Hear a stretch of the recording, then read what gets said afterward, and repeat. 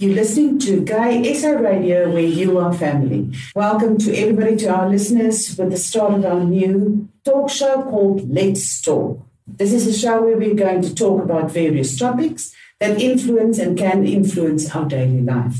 A warm welcome to the Let's Talk team, who consists of Dr. Ezio Baroldi, specialist medical practitioner and medical sexologist, Christa Coetzee, myself, psychologist and psychosexologist, and then Charles Greef, specialized counselor with special interest in gay and lesbian relationships. To kickstart our talk show, we're going to talk today about PrEP, pre-exposure prophylaxis. And I can already hear and see all the question marks going to some of the people that have never heard what PrEP is all about. After today, you will have a much clearer idea and very valuable knowledge and information. So what is pre-exposure prophylaxis, or PrEP? It's for people who do not have HIV, but who are at substantial risk of getting it to prevent HIV infection by taking medication every day. And for many gay, bi, MSM internationally people using PrEP, it has become like taking their daily vitamins. Of course, PrEP should ideally be used in combination with other prevention methods, such as condoms and water-based lubrication, which have the added benefit of preventing sexually transmitted infections, or commonly known as STIs. Now, that's a mouthful, and it sounds very technical. And to make it very practical, Dr. Baroldi, can you please shed some light? What is PrEP? Thank you, Christa, and welcome to your listeners. So PrEP isn't a thing. PrEP is a concept. It is pre-exposure prophylaxis. Pre meaning before, exposure we understand, prophylaxis is prevention. So we want to prevent something before we are exposed to it. And it's a little bit like if you're going to a malaria area, you will then take malaria prophylaxis, you will take medication so you don't get malaria when you're there. This is exactly the same idea with HIV infection. So PrEP is a concept. It's not a tablet. It is not the name of a thing that you can get off the shelf. It is not a particular color tablet or anything like that. It's a concept. What happened is we were looking for ways of reducing the susceptibility to HIV infection. And what the science community did was said, okay, fine. We have these medications that we use for treatment. Can't we use them for prevention? And for prevention, we wanted medication that concentrates inside the genital tissues because we want the drug present right there where the virus is coming in. And so a number of drugs were looked at. Drugs, when I say drugs, I mean medication, I mean medicines. And the first two that are suitable are the ones that are in the current PrEP medication, but there will be others as research continues. So currently, PrEP consists of one tablet which contains two different medications. If you look on the internet, if you look on the sites, you will actually find the trade name of that drug. We're not allowed to mention trade names in this country. However, the trade name is not what South Africans are likely to be getting for PrEP because we have a number of generic drugs. We have generic copies of these drugs. So what I suggest people do is read what's on the box and look at the ingredients. And what would the ingredients be? They have to look for? Right. So there are two ingredients in there. One is called M-tricytabine, and the other one is tenofovir depoxyl fumarate. That's a mouthful. They're mouthfuls. I agree. They are mouthfuls. We abbreviate that to FTC and TDF in the field. If I pick up the box or the container, will I be able to read those shortened versions of the name? Not the shortened versions, no. They're what we use within the profession. But on the box, you will actually find the proper names. So it's M-tricytabine and tenofovir. And will I be able to get that prescription from my medical doctor? Yes. So I can have peace of mind that I'm going to get the right thing. You're going to get the right drugs, yes. Okay. Yeah, the right medication, yeah. Provided that you qualify. And how do I qualify? Interestingly, initially it was people that are at high risk of getting HIV infection that were targeted first as target groups. But as we went along, and particularly in South Africa, given our very high HIV rate, anyone who has sex qualifies for PrEP. It's as simple as that. The incidence is so high, and the majority of the infections that we see currently are in the youth and in people that are in committed relationships. So monogamy is not a guarantee for non-spread of HIV, and we see it in our HIV figures in the country. So anyone who is having sex without a condom would qualify for the extra protection that PrEP offers. So what you're actually saying is, if we're saying anyone, like in the introduction, we were talking about a lot of people that are HIV positive or that are bisexual or homosexual or MSM internationally, that's actually not the only people. We're talking about here does not matter what your sexual orientation is. Correct. If you're having sex, you Without should actually be considering that as one of the added precautions. Yeah. So PrEP doesn't replace the condom. It is seen as an add-on to the condom. You will never find anyone advocating losing the condom if you're using PrEP, because PrEP doesn't protect you from either STDs or STIs, and it certainly doesn't protect against pregnancies. So in our environment, that's probably not too much of an issue, but in our heterosexual environment, where the biggest growth of HIV is at the moment in teenagers, that is definitely an issue. So we want to encourage people to still use condoms and use PrEP as an add-on protection. But anyone who has sex without a condom basically is putting themselves at risk in our country because the incidence is so high. In some of the other countries where it's very low, then the chances that you're going to meet another HIV positive person are much lower. So it might not be as big an issue as it is here in South Africa. But is PrEP not, and maybe Charles, you can also come in here, is PrEP that is becoming so available, not giving people permission to have loose sex, if you can call it like that? And to say to actually give you permission to have multiple sexual partners with no discretion. Are we not opening up here doors that some people feel should have remained closed? That is one way of looking at it, and it is one of the comments that we often get. But logically speaking, you do exactly the same when you sell someone a condom, or particularly when you give someone a condom for free. So these interventions have got nothing to do with morality. The virus doesn't know morality. The virus just looks for a place to live. So what we are doing is we are giving people the tools that they need to protect themselves against the virus. How and where they use that and in what context they use it, that's their problem. But we are not giving anyone license to do anything that they wouldn't be doing anyway. So one of the concerns that has arisen is that where PrEP has been used in Europe, for instance, for quite a while, have we seen an increase in STDs and have we seen an increase in so-called promiscuity?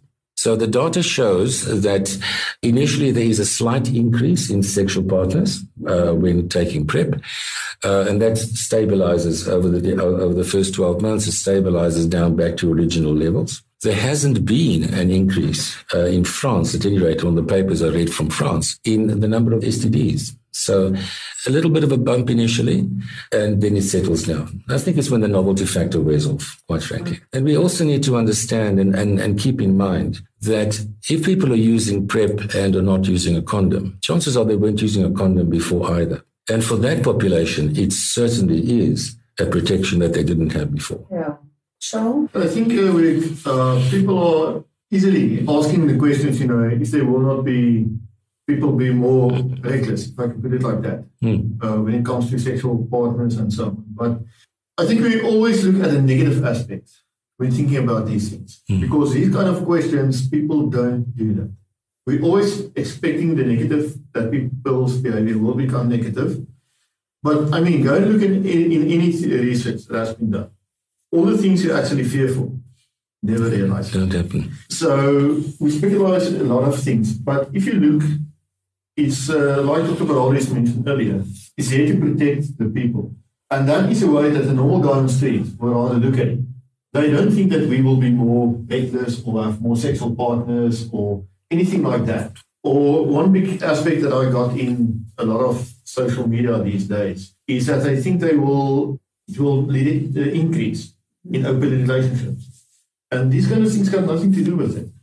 I mean, that is purely ethical values and standards that you decided earlier in your life, and what kind of medication comes on the market or what the situation is doesn't really have an effect on you. It's choices you make. Correct. It's a little bit like blaming the internet for everything. Exactly. Okay? It's a tool. How you use it is entirely up to you. I think something that is quite important that comes to mind for me is many years ago, when parents were asked to start talking to their children about contraception, a lot of the anxiety came from parents to say but what if I have this conversation with them? Isn't it like me giving them permission to go out and have sex?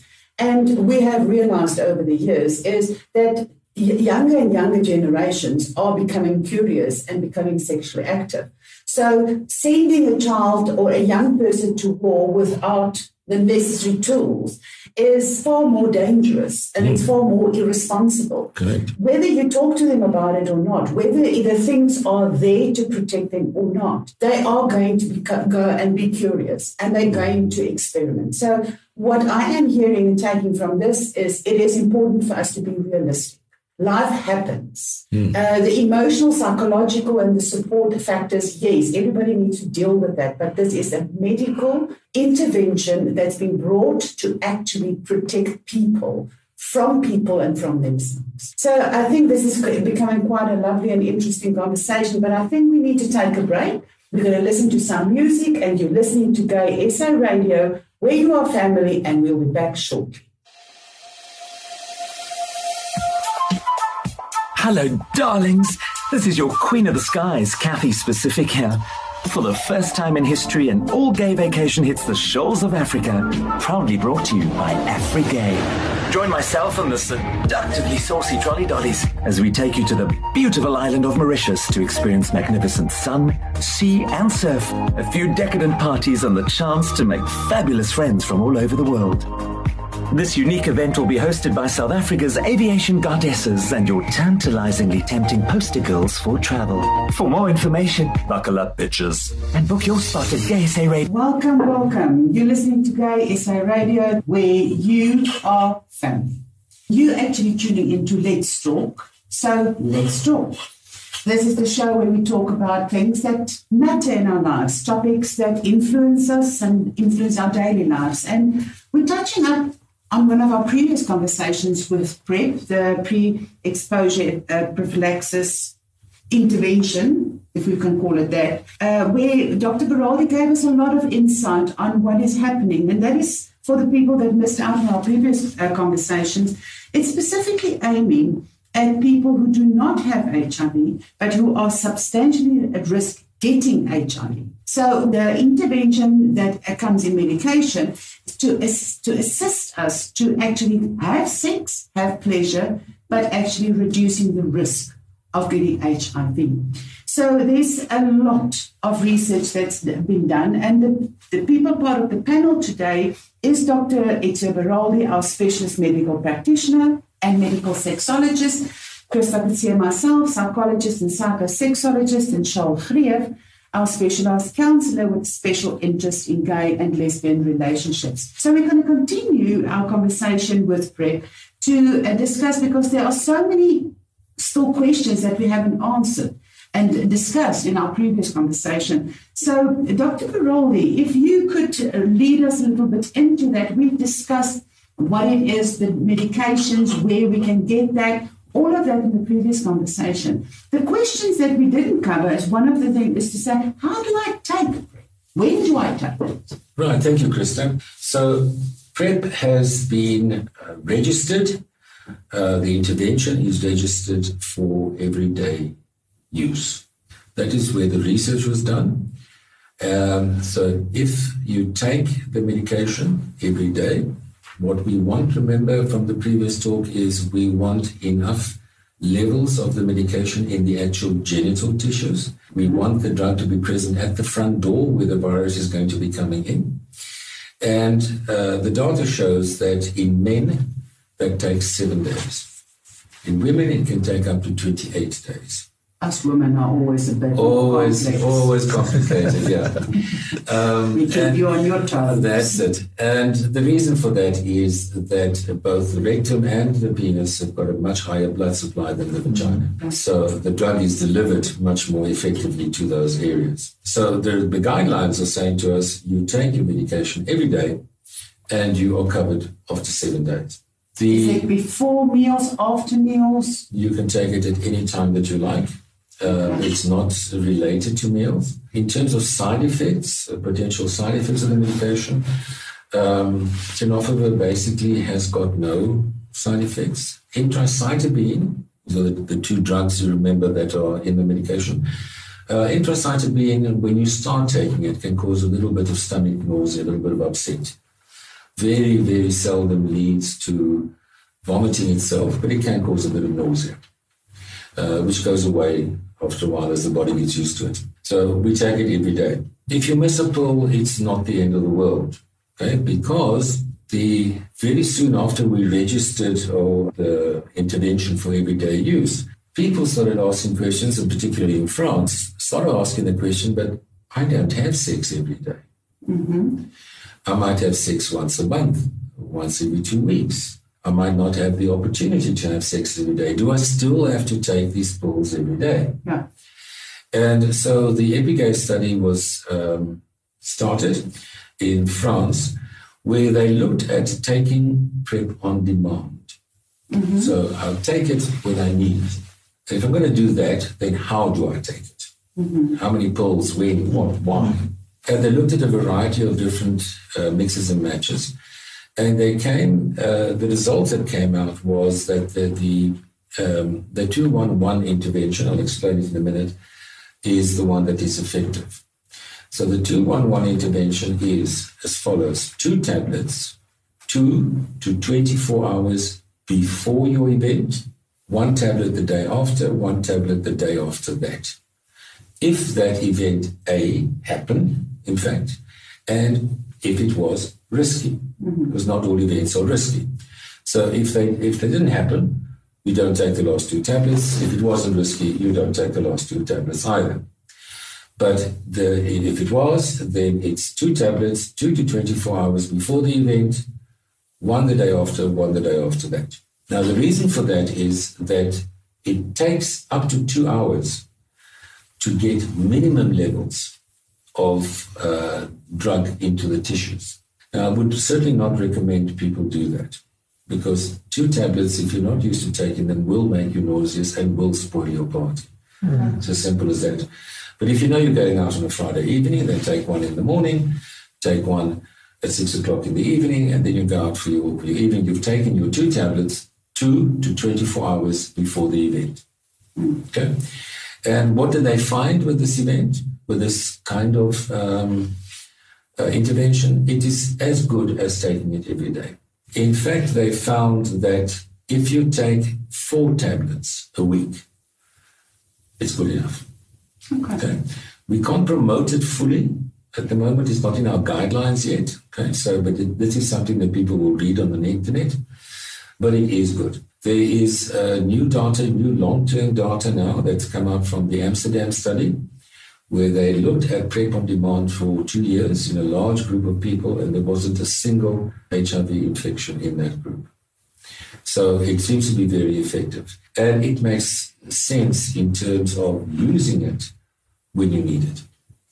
It's actually quite, I think, liberating for a lot of people, because I think the fear that people have usually when they take medication, and maybe I've skipped once or I skipped one, it takes a little bit of that fear away that I can still be protected. So there's some kind of a level of control that I have to say is I can plan and these are certain guidelines to plan. So you don't have to be caught off guard.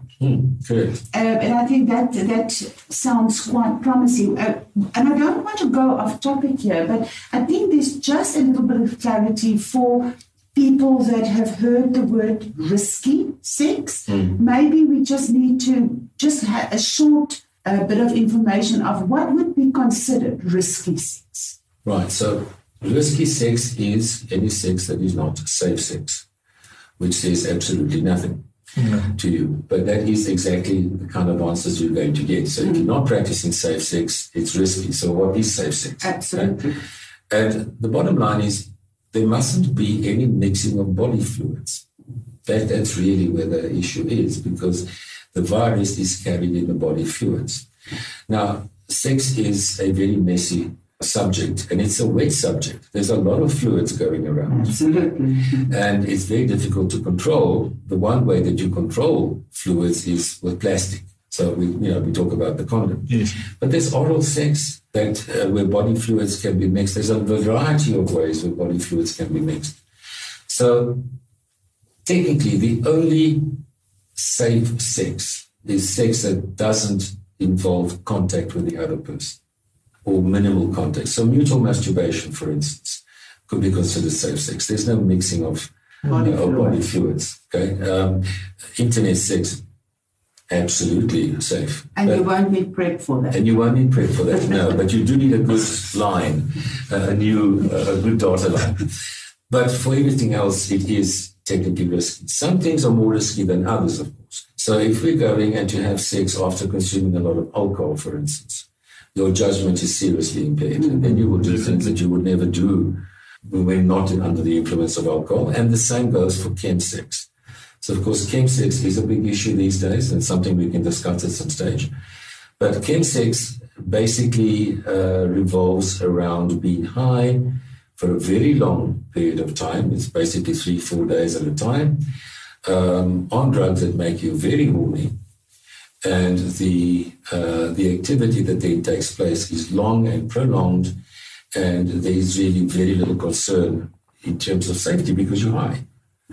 So that is a very, very high risk situation. So technically what we're saying is one should, if you want to take control and you want to be safe, consider the probability, highly likelihood that if you're going to engage in a sexual encounter, that risky sex is going to somewhere along the way highly likely be part of it. Correct. So consider that as the guideline. Yeah. To say is the likelihood that there's going to be body fluids exchanged at some stage is high, that equals risky sex. Risky sex, correct, yes. Yes. Okay, I think we're on a nice roll here. We're going to just take a short break and just quickly listen to some music, and we'll be back. You're listening to Gay SA Radio, where you are family. You can follow Gay SA Radio on Facebook, Instagram, or Twitter. Gay SA Radio, where you are family. Welcome, welcome. You're listening to Gay SA Radio, where you are family. We continue our lovely conversation. You actually tuning into Let's Talk. So, let's talk. Ek sal nie geweet of dit 'n bietjie uit pas uit sou gewees het nie. Hoe effektief is PrEP tydens chemical sex? Is dit nog steeds effektief?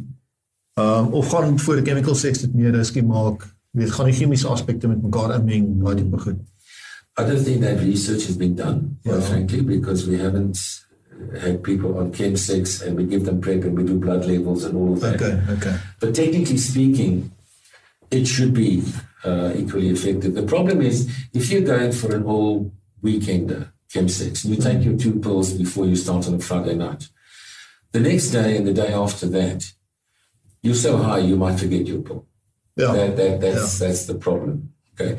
And remember, if you're having risky sex on a Friday night, then the Saturday you must take a pill, and the Sunday you must take a pill. No, the next day and the day after that. Okay. But if you're having sex on a Friday night, it's risky, and Saturday morning and Saturday afternoon, dan begin daai dag jy tel.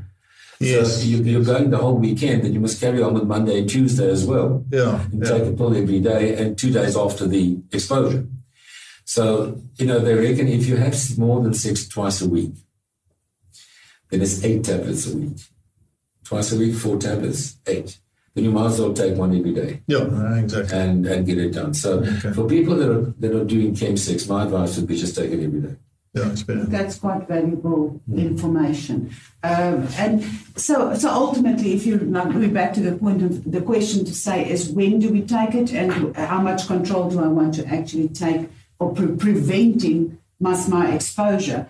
And then, if you're going to have intermittent or on a fairly regular basis sexual encounters, take it per every day, and then you're covered. Get it done with, you're covered, and it's part of your regime. Issues. Yeah. It's like taking your vitamins every day. Yeah, it's as simple as that. Yeah. But I wanted to ask Charles, what, in your experience, look, PrEP has been around for a while now, particularly in the MSM community because it is available from the NGOs. And there's been a lot of, in the past, shaming on PrEP. So we've seen when it first came out in the States, we saw the T-shirts saying PrEP slut and all sorts of other negative shaming connotations because of what we spoke about the last time, that if you're taking PrEP, you must be promiscuous, whatever the hell that means. But what has the effect been in terms of relationships on people having PrEP? What happens in a situation where you are in a relationship but you're not entirely sure whether it's monogamous or not, and you decide to go onto PrEP just to protect yourself, which is your right? How has this PrEP affected the dynamics of relationships, in your experience? Well, out of my personal experience is that they didn't really have any effect on the type of relationships. That stays exactly the same. It's not that more people go into an open relationship than there was before. The big thing is I think it only helped them take more responsibility and be more responsible for their action. But at the same time now, a lot of people will say, yes, but isn't my partner now playing around with other people more at this stage? I mean, if something like that happened, they did it before PrEP were there. Correct. Yeah. So I don't think we must go and look for PrEP as an excuse of the possibility that people will be more irresponsible and have more sexual partners than before. So if your partner was playing around before, in any case, now he's got less of a chance of bringing out something that you didn't want. Exactly. That's really no, exactly. Yeah. So I don't think there are any really credit in that statement, and people can forget about that fear, to be honest. Yeah. That's something they don't have to fear about. In fact, if we think about what you just said, if I have a partner who plays around and goes on PrEP, then it protects me as well. Exactly. Because he's not bringing something home that we don't want. Yeah. So technically, he's actually been more responsible. More responsible than he ever was before. Yeah. Correct, yeah. Just the psychological effects that might come from this? The interesting thing people often ask me, and especially if we talk about infidelity and the impact on relationships, and they often say to me is, okay, now how do I prevent this from happening again? And the only safeguard that you have in your relationship that infidelity is not going to creep in or some sneaking around is not going to happen is to make sure that what you get at home is actually so much that you don't want to risk losing that. So PrEP can very easily become the culprit or the one that we're going to blame. But in actual fact, there's something in the relationship that needs to be addressed.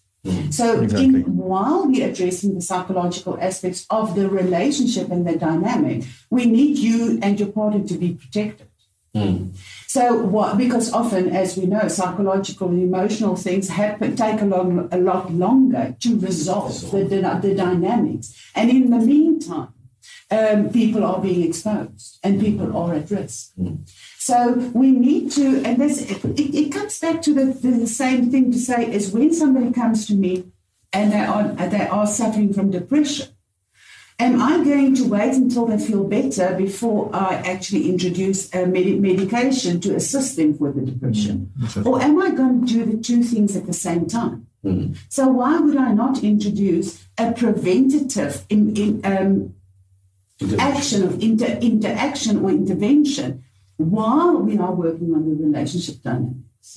So the two things shouldn't actually be running separate. It's not the one is not removed from the other. The interesting thing, and I've had a couple of people and the positive feedback that I've had with people that started PrEP. And the one was, one of the people said that PrEP has replaced fear as the central focus of relationships. So they've actually realized there's some freedom in this. Not in the sense that I'm freeing up my partner to go and explore other avenues, or I can go and explore other avenues. But I don't have to be at fear all the time of contracting it. Especially if one of them, we're talking about the scoring couples, of whether one is HIV positive and the other one is not. So we need to actually replace that fear and bring some joy back in this relationship. So we have to be very careful to be too judgmental and narrow-minded when we look at medical interventions and start saying, but you should have more control and you should have more trust in your relationship. Yes, all of those things are important, but we also need to be realistic. We're also living in a country, and I think that is one of the realities that we have to face, is where rape is unfortunately very rife. So even if you are in a monogamous relationship where there's complete trust and there is no other parties, the possibility of being exposed to the HIV virus is there, even if it is not through your own doing. It's one of the realities of the world we live in. Interesting you mentioned serodiscordant couples, because a serodiscordant couple where one is positive and one's negative is the ideal place to use PrEP. Absolutely. Or is it? And that's the question that's often asked, because of the new information that's come in, that undetectable is untransmissible. Okay. So if I am positive and I'm on treatment and my viral load is undetectable and has been undetectable for 6 months and longer, then the amount of virus that I have in my body is too little to pass on to the next person. So you can't get what you haven't got. Simple as that. And if you're suppressed for 6 months and longer, then the data shows very clearly that you don't have enough virus in your genital secretions to pass it on to the next person. So in a way, there are people, particularly the funders, who are saying, but you're a serodiscordant couple. The one is on treatment and is undetectable. Therefore, the other one doesn't need PrEP. And it's one of the excuses that have been used for not spending the money on the medication. In practice, it is still one of the focus areas, because U equals U makes sense on an epidemiological basis. So if we're looking at the size of the epidemic, the more people we treat, the less people there are to spread the virus out, okay? Because they can't. That's fine. So that's what we're chasing. It's the 90-90-90 goals that everyone has heard of. On an individual basis, I could be HIV positive and taking my medication and being suppressed, biologically suppressed or undetectable for 6 months. But now I get a stomach bug and I get a diarrhea, and I have that for 4 days. And in those 4 days, I've taken my medication, but it's gone right through and I haven't absorbed it. Chances are my virus is going to go up because the amount of medicine's gone down. Or I've got a flu, or I'm waiting for an op, or anything else that just rocked the boat. So technically speaking, the only time that you can say you're undetectable is on the day that the test was done. Because after that, things can happen in between. Yeah. It's like when you do an HIV test, the only time you can say that you're negative is on the day that the test was done. Okay. So in your serodiscordant couples, irrespective of what the accountants and the funders want us to believe, it is still a place where PrEP is useful, because if you PrEP, then you take away that risk of I'm not undetectable today. And it should be applied there. I think thank you for that clarity. That's quite valuable to know, and I think for people to bear in mind. A last very technical question or practical question that I would want to know, to say is, if I feel I want to take PrEP and I have got the medical funds on my side, can I go to my GP and say, please prescribe this. So the criteria that we spoke about in the previous discussion that we had, and to say in terms of, if we talk about government funding and medication, does that fall away? Do I have a choice to say, I would like to take this, can you prescribe? Yeah, absolutely. So if you can afford the intervention, you have every right to it. You should, technically speaking, be able to go to any GP and be able to get the medication. Okay. Unfortunately, we have a situation where a number of the colleagues are not up to date with this intervention.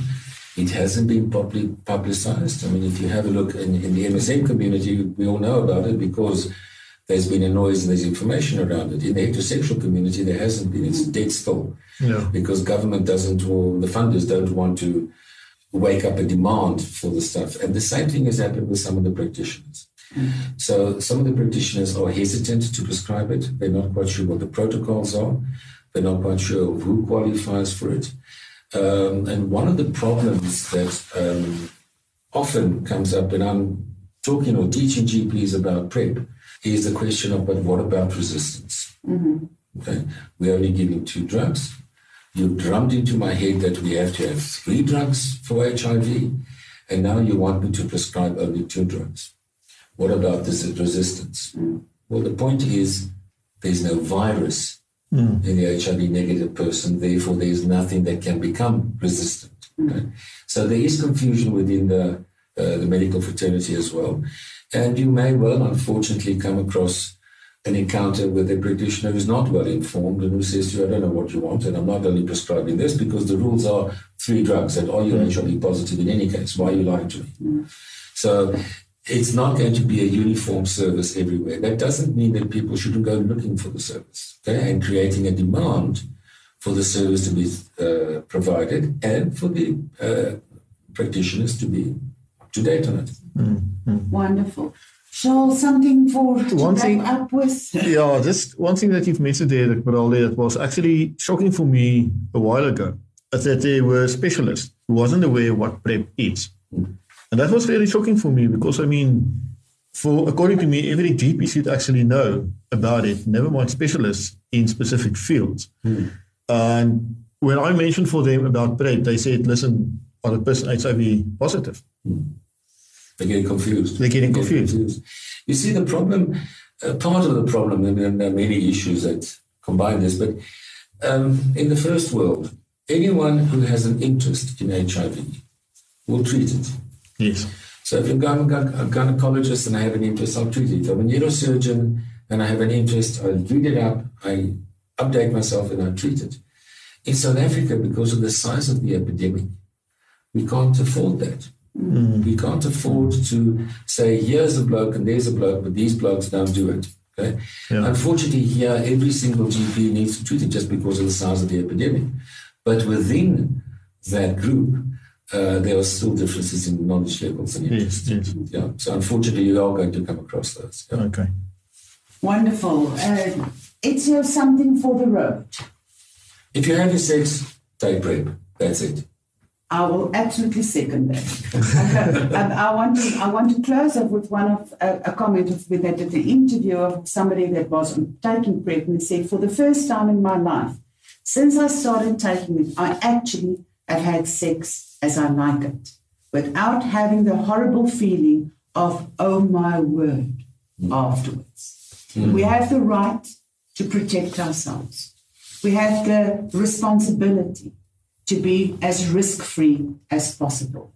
And we have the absolute privilege of being alive and to enjoy it.